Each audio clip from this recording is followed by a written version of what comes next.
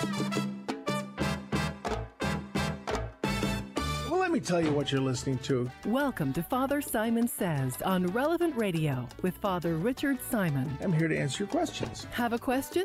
Give us a call. 1-888-914-9149. As any question you may have about the Lord, the faith, and the church. That's 1-888-914-9149. This is, in fact, a radio show called Father Simon Says on Relevant Radio. It's Friday, people. Friday. Throw me softballs. It's been a long week. I've had some great questions this week, and I'm not sure I answered any of them, but we'll try again today. In the name of the Father, and of the Son, and of the Holy Spirit. Come, Holy Spirit, fill the hearts of your faithful, and kindle in them the fire of your love. Send forth your Spirit. They shall be created, and you shall renew the face of the earth. Lord, you taught the hearts of the nations by the light of the Holy Spirit. Grant us by that same Spirit to have right judgment in all things, and evermore to rejoice in his comfort through Christ our Lord. Hail Mary, full of grace, the Lord is with thee. Blessed art thou amongst women, and blessed is the fruit of thy womb, Jesus. Holy Mary, Mother of God, pray for us sinners now and at the hour of our death. Amen. Saint Michael the Archangel, defend us in battle. Be our defense against the wickedness and snares of the devil. May God rebuke him, we humbly pray, and do thou, O Prince of the heavenly host, by the power of God, cast into hell Satan and all the evil spirits who prowl about the world, seeking the ruin of souls. Amen. And again we ask Mary, Queen of Peace, help us to keep the peace in this difficult world. We ask these things through Christ our Lord. In the name of the Father, the Son, and the Holy Spirit. Well, all right, let's go to the big book on the coffee table. And before we launch into it, let us just pause for a moment and notice that the fact that this is the feast of St. Thomas Aquinas, and it's embarrassing for me to say, but I never took a course in St. Thomas Aquinas. St. Thomas Aquinas was out of fashion when I was in seminary. We were discouraged from studying St. Thomas. And I have made up for it with much with the help of Bishop Barron, who actually makes St. Thomas understandable to people as slow as I am. But no, I never took St. Thomas. And St. Thomas is called the teacher of, or what's how to put this? He is called the doctor of common sense. And the word doctor, of course, means teacher, but he's the teacher of common sense. Isn't that something? That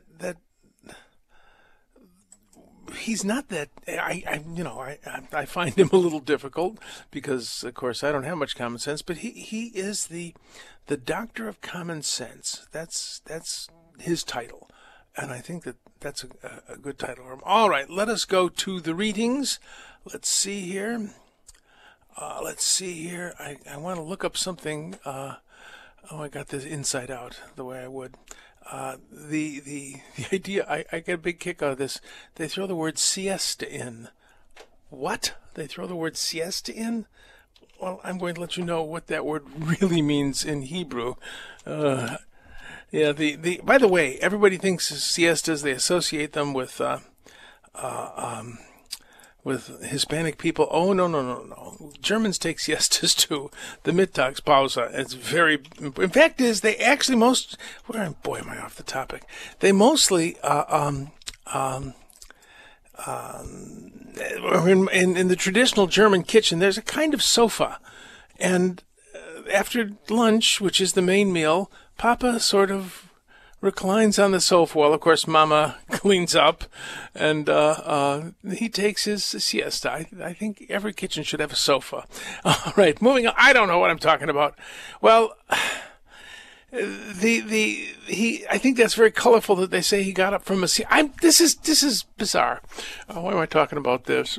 So they say he got up from a siesta, and I just want to tell you what a siesta is. In Hebrew, it doesn't say that. It says David arose and walked. David arose from his bed. That's mishkavo. It doesn't have anything about a siesta. And I'm wondering why the translator said he woke up from his siesta. Sounds like it's a siesta just before he's going to go to bed. Of course, well, I've been there, done that. All right, let's get back to the readings instead of this, the siesta of David. Oh yes, the voice in my head says it's tiring him out. He needs a nap. Well, I'm with you there, brother. We're into the show. I'm 50 minutes from a nap. All right. Now this is another interesting thing, which I don't know if it's going to be terribly edifying, but at the turn of the year when kings go out on campaign, in other words, oh boy, it's war season. Well, did you know that there are 4 Jewish New Years? There is the first of Tishrei, which is would be in fall. You have Rosh Hashanah, which means the head of the year. Then you have the first of Nisan, not the car, Nisan, and then you have the 15th of Shabbat. These are Hebrew months. Rosh Hashanah is in autumn, and Nisan, let's see, where's Nisan? I have this all prepared. Nisan is when's Nisan? I forget. Nisan is in like March, April. And this would be when kings went out, when the rainy season was over. And then you have Elul, which is in August and late September. And then you have the feast is called Tu, and it's believe it or not, it is the New Year of trees. Seriously, because the Torah is big on not harvesting from trees for the first 3 years, and then the first fruits that come up from a fruit tree in the 4th year are offered to the Lord. So you the birthday of the tree is this feast of Tu B'Shvat. So that's a different time altogether. So I don't know. All right, let's get back to the reading. This is just too obscure. All right. The army of Israel ravaged the Ammonites, besieged Rabbah. Now people have said, well, God let this happen and God did this. And no, the scriptures are full of things that God didn't want to happen. And just because it's in the Bible doesn't mean it's a good thing. The Bible is the record of God's relationship to humanity over a period of 2,000 years, from give or take Abraham, remembering the earlier stories of the creation, but from Abraham, maybe 2000 BC, to the finishing of the founding of the church, 250 or 50 AD, 100 AD, give or take. So it's a 2,000-year story of a family. Our family, the family into which we're adopted by God, but this is a very dysfunctional family, as you may have noticed. It's a very human family, and often I tell you that to expect more of humanity from human beings than humanity, loosely defined, is an idolatry. You know, we look at people and say, you should be perfect. I was sharing with someone about when I was 23 and doing a chaplaincy. It was sort of an internship. It was before I was ordained in a children's hospital. And it was just tragic. And the doctors had brought me in because they had to tell this mom, that their daughter was not going to make it. And she was utterly distraught. And then she turned on me because she felt I was God's representative, and I most certainly was not at that time, and still am not. I'm just like you, a servant of the Lord. But she hauled in and said, you and your God. You know, to expect from humanity more than humanity, to expect divinity is an idolatry. You know, we expect our spouses to be perfect, our bosses to be perfect, our clergy to be perfect. Good luck with that. And I'm not saying that we shouldn't have high expectations of certain professions, like the clergy, but on the other hand, you have to remember that You're never going to meet anybody in this world except our Lord and His Blessed Mother, and you meet them in prayer and in the sacraments, but you're never going to meet anybody in this world who is not an original sinner. That's to be remembered. The sweetheart that you married, a sinner. The parents who raised you, a sinner. The priest to whom you go to confession, a sinner. And I think we need to be aware of that we live in me, when I look in the mirror, a sinner. So here we have the story of a terrible sinner, and I'd better get to it because there's a lot I want to say about this. One evening, David rose from bed and strolled on the roof of the palace. From the roof, he saw a woman bathing. It was very beautiful. You can go to this actual spot in Jerusalem where this probably happened, and you look down into the valley of the Kidron, and right down there would be this probably right there would be the roof of a house. And people used the roofs. They were kind of their piazzas, their plazas. And it was cooler up there, especially in summer. So he saw a woman bathing, was very beautiful, and he asked, and she's Bathsheba, the daughter of Eliam, and the wife of Joab's armor-bearer.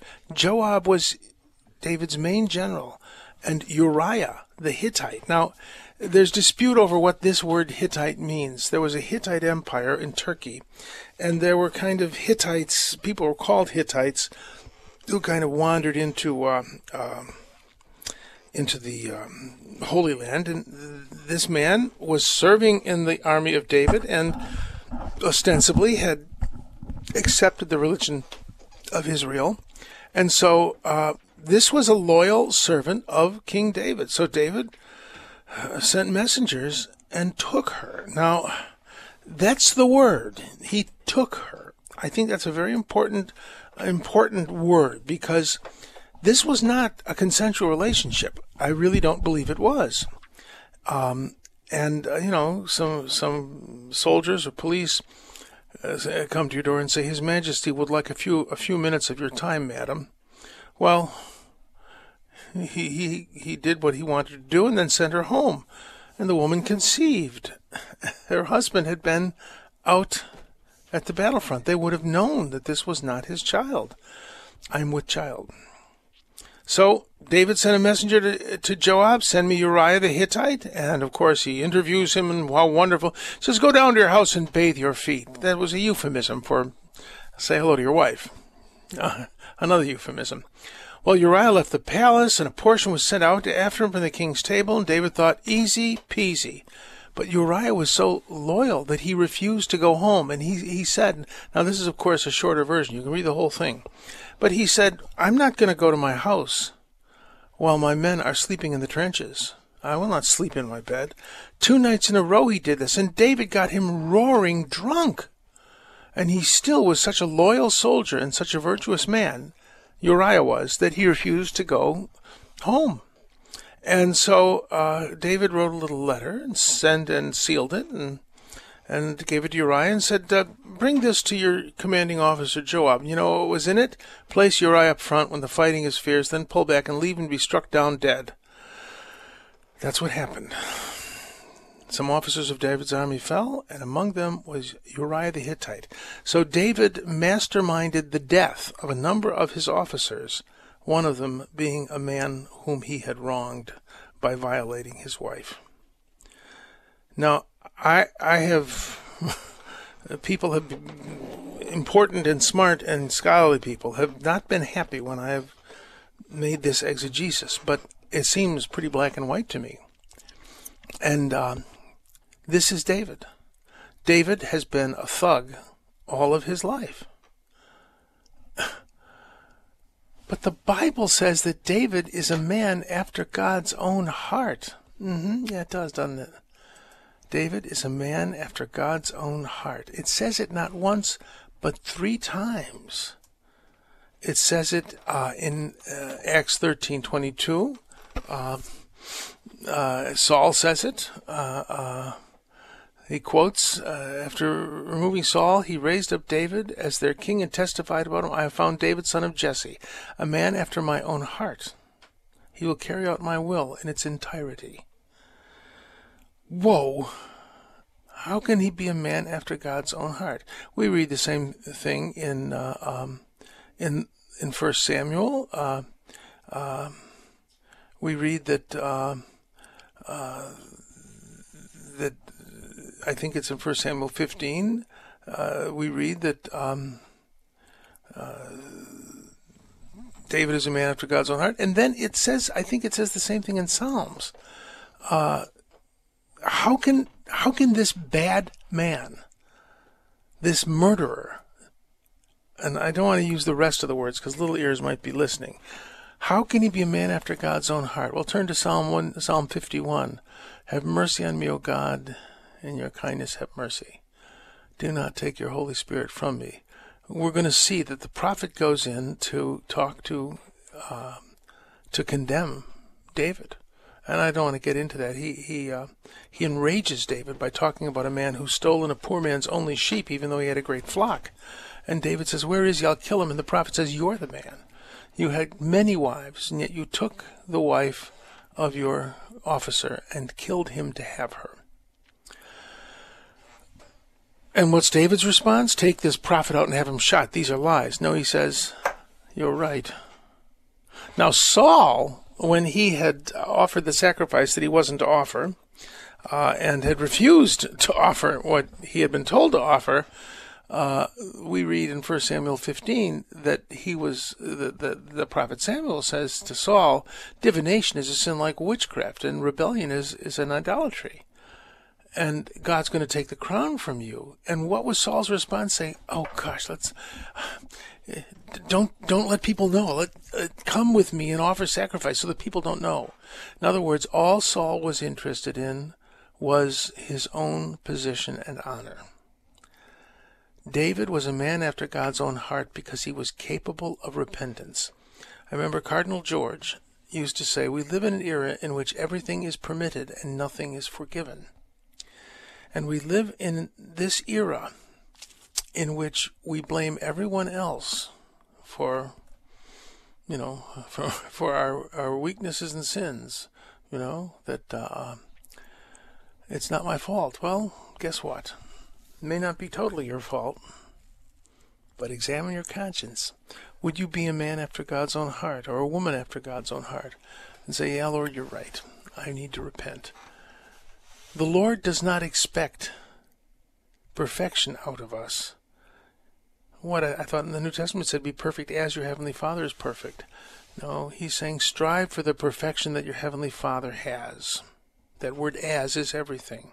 Try to have that goal in mind, which your Heavenly Father has in mind. That is sacrificial love. David was a man after God's own heart, not because he was good and virtuous, but because he could repent.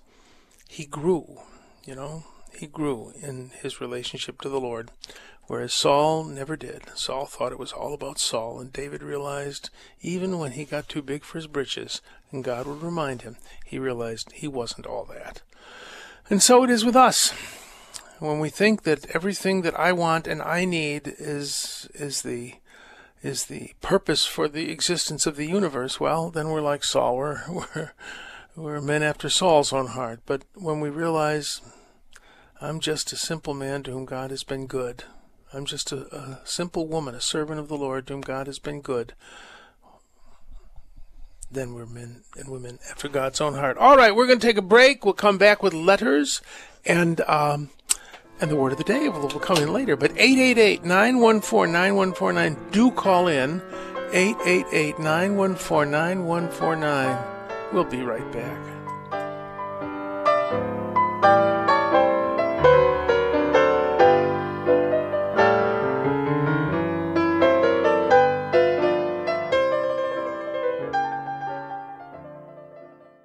Today's programming is sponsored in part by St. Gregory Recovery Center. More information about their Catholic-centered recovery from substance abuse is available at relevantradio.com/STGregory. Purple light in the canyons, that's where I long to be. This is Dean Martin in Rio Bravo. I'm told it has nothing to do with the nature of the show, other than that it's a cool song. And of course, the exit music from the last segment was Ain't Misbehavin', which was strangely appropriate. That's more the Psalm of Song. Psalm 51 is the Song of David. All right, let's go to letters. All right, this is from, let me see who it's from. This is from Mary Catherine. Dear Father Simon, I teach at a Catholic school, and we are making posters about the corporal and spiritual works of mercy. I have searched several sources and cannot find a definition of counsel the doubtful. I am trying to teach children what exactly this work of mercy is. May I please ask for an explanation of what to do with this spiritual work of mercy? Well, it's not as complicated as you might think. To counsel the doubtful means to give good advice to those who are wavering. Think of it that way. Good advice to those who are wavering. People who sit and listen to the problems of an afflicted person. Well, they're counseling the doubtful. And if, in a way, to counsel the doubtful is evangelism.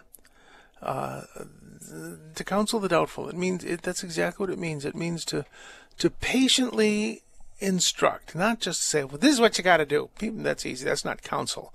That's ordering people around. To counsel the doubtful is to patiently bear with someone. Doubt, when I looked it up, doubt is uncertainty. When someone who is doubtful, that's really what it means. They're uncertain, they're undecided, they're confused. And so counsel means to give advice, but I said the other day that you shouldn't say things that people can't receive. You know, you don't speak in tongues unless there's someone to interpret. You don't say things that people can't receive. To counsel the doubtful, I really think starts with listening. But to counsel the doubtful is to give good advice and instruction to someone who is confused. That's spiritual work of mercy. So I hope that helps. A good catechist counsels the doubtful, and a good evangelist does so even more. All right, I hope that helps. Let's see here. Now, let's see. Click the little button and get to the letter from Sam. Okay, what is the proper pronunciation of the name Nehemiah? Well, it depends what language you're saying it in. Let me. I should pull this up. Nehemiah. Oh, that's the wrong keyboard. I've got all these keyboards, and I hit the keyboard for the wrong thing here. Let me get this. Because the Hebrew pronunciation is different than the English pronunciation. All right, let me get the Hebrew pronunciation. It is in Hebrew. No, it is the same. It means the Lord consoles. Nehemiah in Hebrew, but in English it's Nehemiah. That's, as far as I know, the correct pronunciation.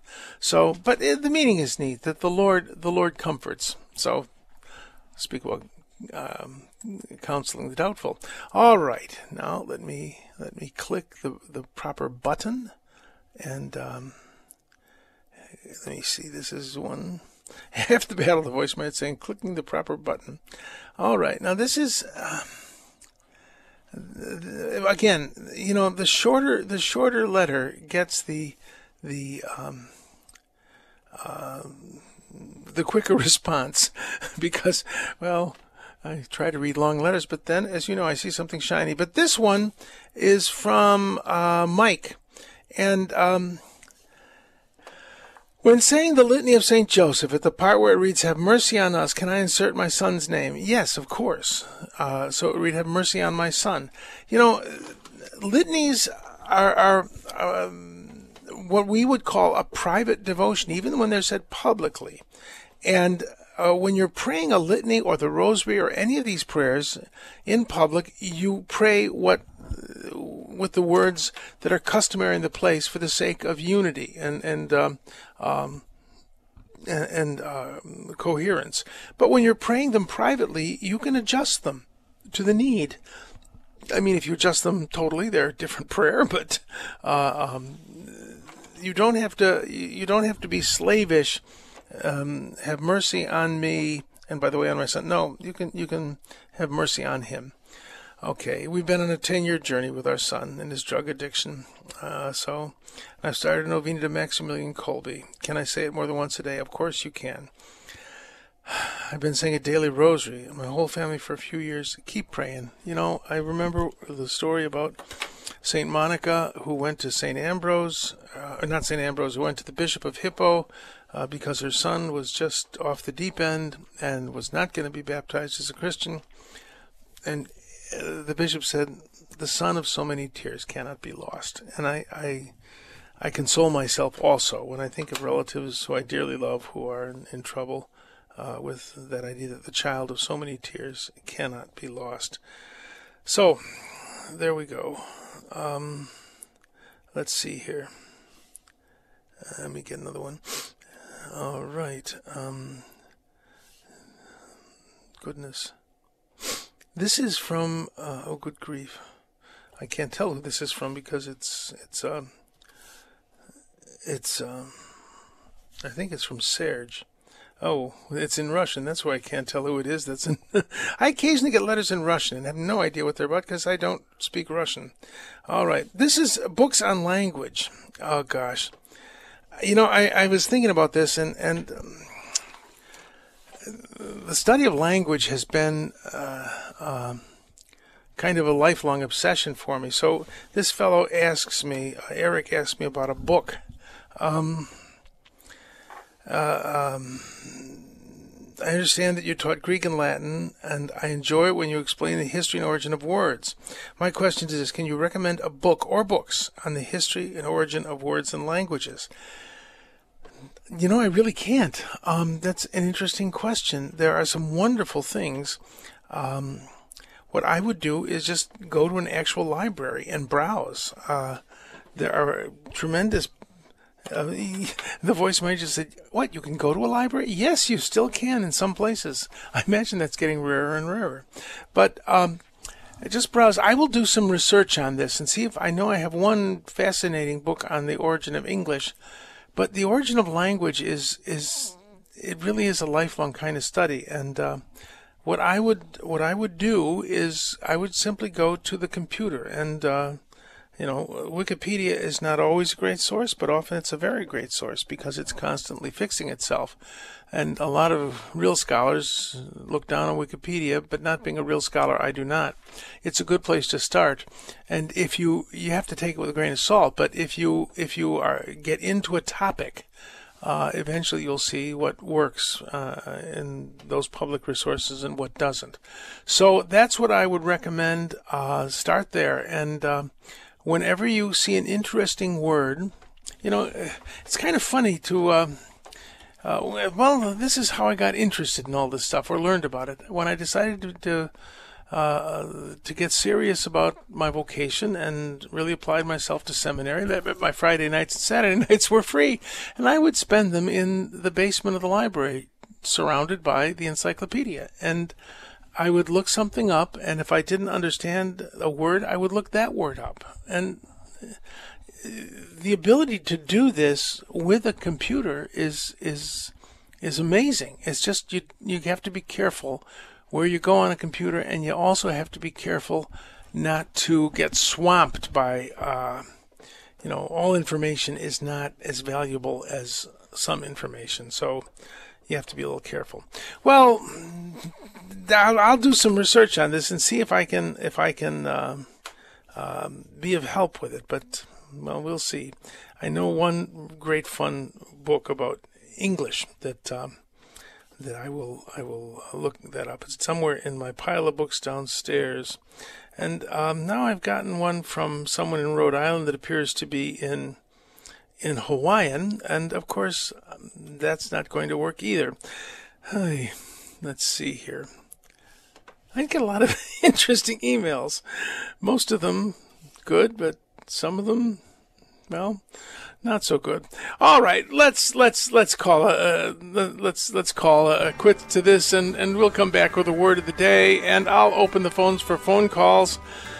888-914-9149. 888-914-9149. This is the theme. Is this a cigarette commercial or... Oh, Bonanza, the theme. Why are we doing a Western theme today? I like it. Bonanza. Well, that was funny in Germany. With the day Horst Cartwright died, it was a day of national mourning in Germany. The Germans loved the show Bonanza back then. The Relevant Radio studio line is sponsored by Catholic Order of Foresters. Information about employment opportunities and their flexible premium life insurance plans available at relevantradio.com/forester.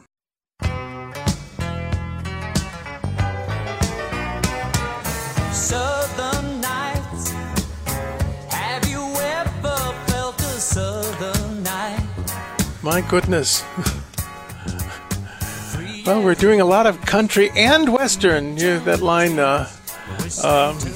we have both kinds of music at this tavern, country and Western. But I was saying, the Germans got totally obsessed with country and Western themed things I guess it would have been in the 80s and 90s. But they're not obsessed with them anymore, I don't think. All right, moving along here, let's go to the word of the day. Oh, by the way, I keep forgetting to mention this, and I think I may have erased it, but don't forget we're doing, I think I just erased a bunch of my letters somehow, but we're doing something, Mary, what is it again? Mary, Miracles, and... This is life, Father. Miracles, Mysteries, and Mary. I was close, but you can go to the website and click into it and get kind of the exclusive material. And a lot of people get real upset. Why do we get so excited about the Blessed Mother? Well, it makes perfect sense. If the church is a family, families need mothers. And I think it's very important that we do that. And I mentioned yesterday this idea of the Queen of Angels. The word angel means missionaries. And, from the very first days of the church, from the book of Revelation on, in the early visions, there was always a woman. I saw a woman clothed with the sun, that sort of thing. And the early church identified her as the church, which they conceived of as a woman. And as the age of visions kind of passed, they conceived of her as the Blessed Mother. Well, which was she, the Church of the Blessed Mother? And the answer, of course, is yes. Because our Blessed Mother, in a certain sense, is the incarnation of the church. It's a beautiful bit of poetry. And to, if you get worried about the devotion we have to the Blessed Mother, just remember what the Scripture says. All generations will call me blessed. Are you calling the Blessed Mother blessed? A wonderful way to do that, I think, my favorite way to do it is the Rosary. And this is also, this series that we have coming up is also a wonderful way to fulfill the mandate of Scripture by honoring our Blessed Mother. All right, that said, the phones are open at 888-914-9149. We got a lot of phones open, 888-914-9149. But before we go to the phones, we're going to go to the Word of the Day. Oh, please promise me you won't get mad at me for this, but I want to talk about the kingdom of God again today because it's in the Gospel of Mark. I was thinking about this. This is how it is with the kingdom of God. As if a man were to scatter seed on the land, and the seed sprouts and grows, he doesn't know how, but of its own accord, the land yields fruit. How, I ask you, is a geographical territory or a political system related to a field of grain that grows mysteriously?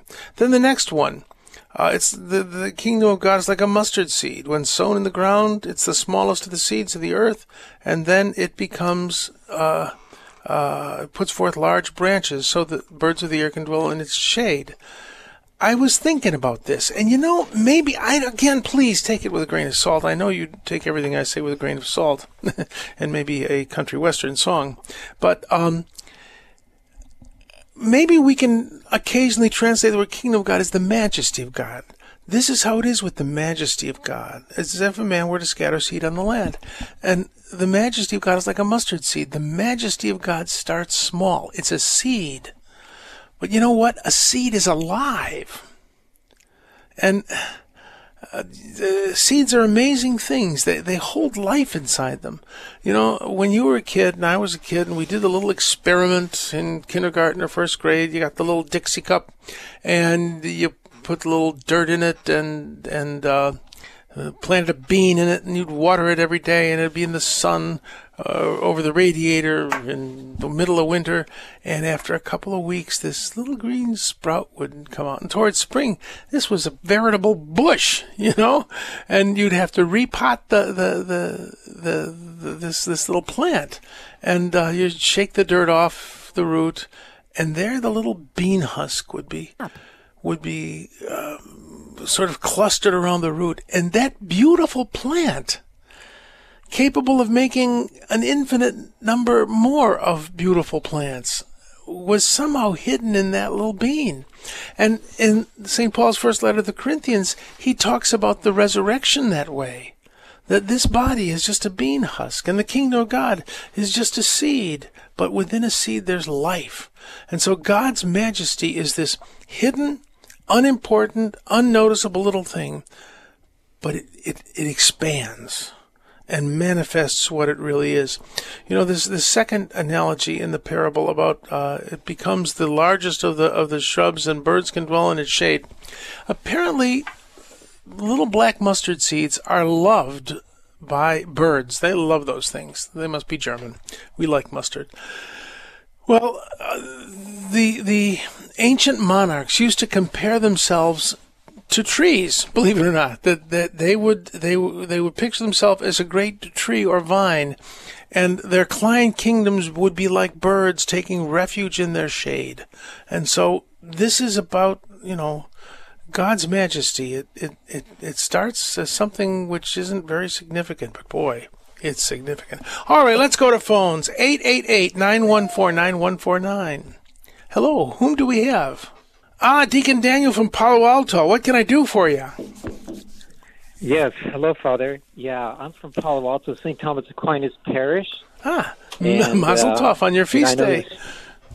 Yeah, it's a feast day today. And, you know, he was talking about the beginning of life.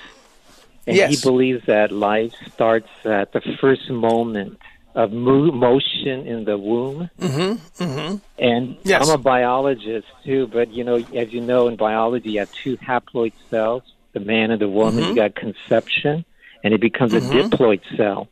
So that divides into 2 to 4 to 8 to 16 to 32 to 64 to the trillions of cells. And right there, that's considered motion, too. Yeah. So to me, it just seems like a conception, you know. So, and I also wanted to bring up some other thing, too.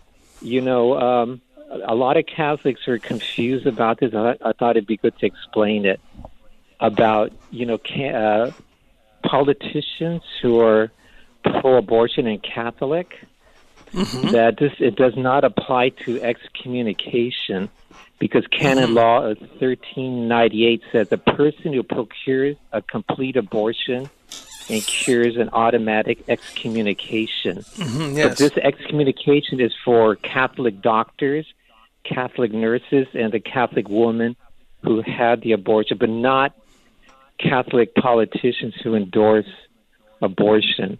However, the bishop, including Pope Francis, says that they can't deny, you know, communion to these people who do endorse, you know, abortion, but they cannot be excommunicated. Well, excommunication, you have to understand, is considered medicinal in the church. That we think of it as a punishment. It is a punishment, but it is the punishment of a parent who loves you, supposedly, hopefully, and it's medicinal. And excommunication is in the hands of the diocesan bishop, as I understand it. There are some general and universal excommunications. Now, as for St. Thomas Aquinas, he was wrong about it, I think. And St. Thomas was wrong. Yeah, he was a human being, and he also didn't particularly believe in the Immaculate Conception. But he would have been the first one to say, well, I'm wrong if the Church has said otherwise. So Thomas Aquinas, believing that ensoulment didn't happen until there was movement. Well, okay. What if that's true? Well, it may not be true. It may be human life. It isn't. If there's life in the womb from conception, that's human life. Yeah, and it isn't a platypus. It isn't, for instance, a mountain lion. It's a human life. And if I were to have a grenade that the pin was out of, and I had to dispose of it, and I came up to a house and think, well, there's probably nobody in there, so I'm going to throw the grenade in there. Probably, I better make darn well sure before I release that grenade that there's nobody in there. On the chance that it's human life, we would respect from the moment of conception on. But I think your point is well taken, Deacon, that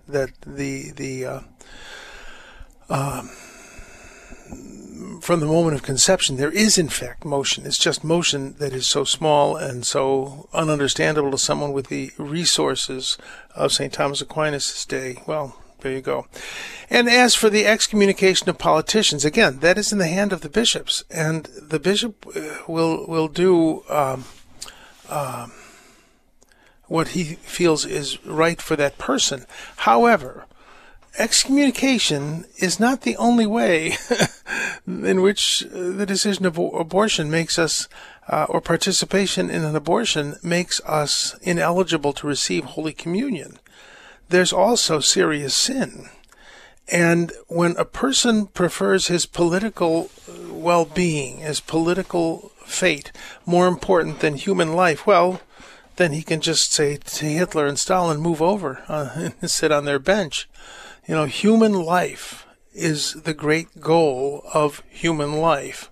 And again, excommunication, that's in the hands of the bishops. And part of American law, people can protest that, well, no legislature has ever legislated abortion, that a Supreme Court, which is now gone, said that it was an implicit right in the Constitution, which I think personally think is ridiculous. But our legal system makes it very hard for European people to understand what's going on here.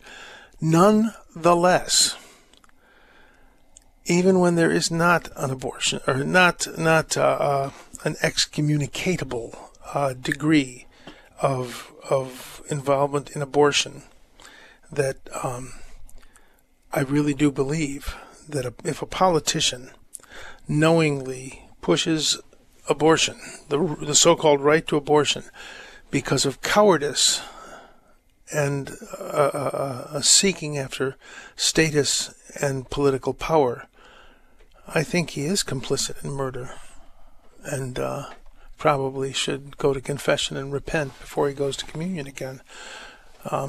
We'll leave excommunication in the hands of those people to whom it has always been given, the bishops, and trust their wisdom. But sin is still sin.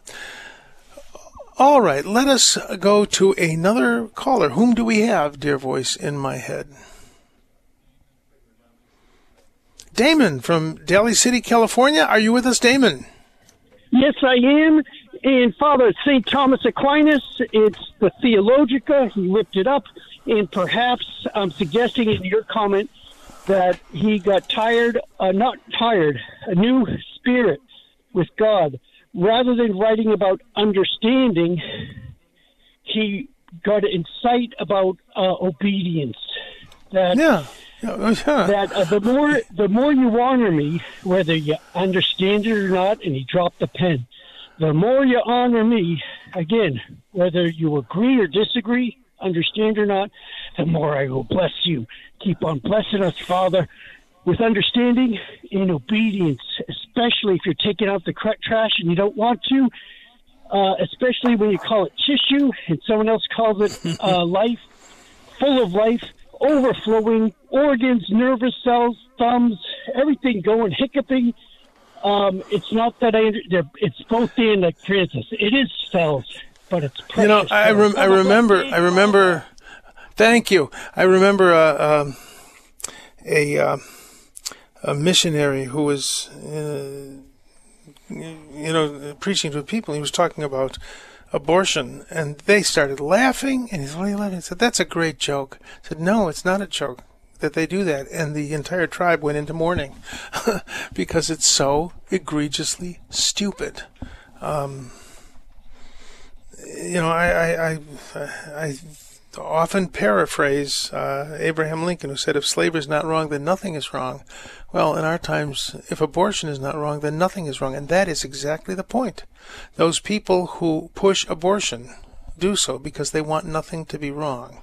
I really believe that a great, great segment of our society wants to be absolutely free to be immoral in all areas. And so if they can sacrifice a child on the altar of abortion to the demons of that industry, well, at any rate, enough. To whom are we going now? Linda? Is that who we have? Linda from Houston. Are you with us, Linda? Yes, I am. My question was, why is there no Old Testament saints like Elijah, Elisha, Samuel, Isaiah? Well, interestingly, there are. They, especially in the Eastern Church, they're called Saint Elijah. And remember, the word saint just means holy. That's all it means. So when I say Saint Michael the Archangel, he's an angel. How can he be a saint? Holy Michael. Whenever you see the word saint, you can translate it holy. Saint Joseph, Holy Joseph. Saint Mary, Holy Mary, Mother of God, pray for us sinners. So the word saint is just the Latin word sanctus, dragged through English, French into English, and it means holy. So the church does talk about holy Elijah and holy Moses.